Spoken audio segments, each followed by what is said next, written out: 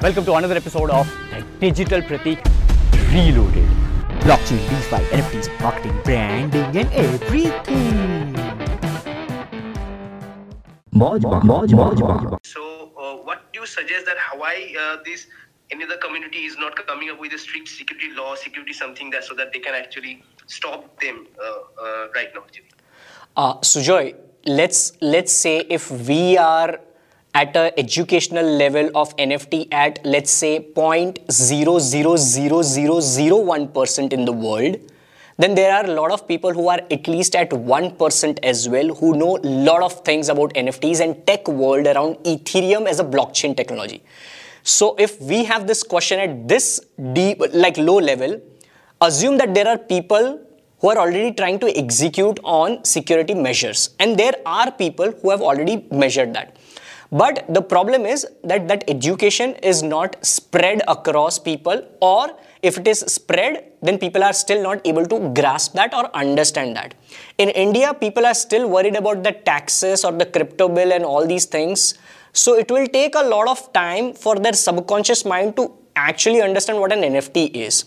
So number one, which I'm trying to say, is lack of education. Number two, there are already things which are going around, but we don't understand that as of now because it's not consumer-centric data right now, which might be some kind of program. Like I don't understand technology. I don't understand the programming languages. I need help, right? So there would be a lot of people like me who would not understand that.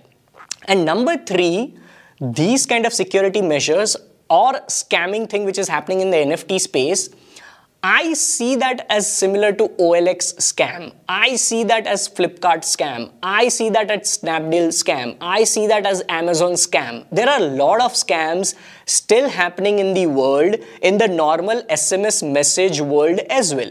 And still people are giving their money and sharing the OTPs and all these things. So let's not waste our time, I would say, into thinking of how we can avoid this kind of scams or why people are not doing anything. Let's take that as a positive outlook that, hey, people are already working upon that, but there are a lot of people who are still not understanding that. And people, I firmly believe, and this is a one man's point of view, with all due respect to everybody's opinion, I feel that people who go into scam or are victims of scam are the ones who are into scams because they were greedy.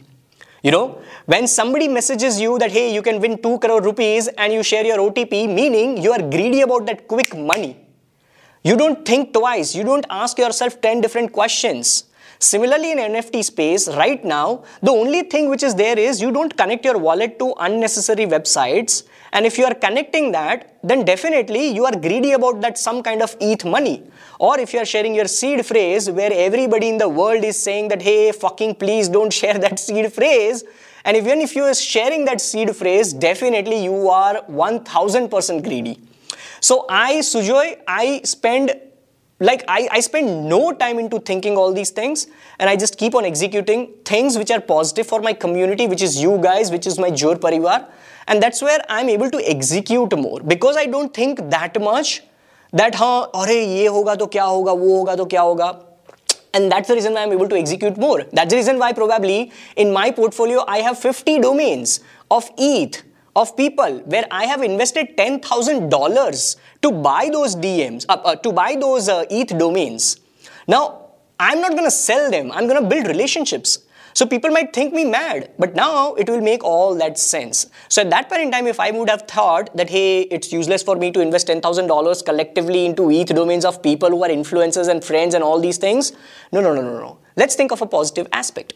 So yeah, I mean, I always try to see वो सिक्के के दो हिस्से होते हैं. I always try to see the positive side.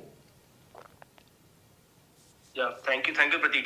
Just want to share that I am on the positive side, so I've learned so many things, and you also know that. I very well know Sujoy. I very well know Sujoy because you have. I guess you were also part of that 30 days Zoom Q&A, right? Yes. Yes, so I very well know that. This was for a lot of people who might have this question. So thanks for asking that question.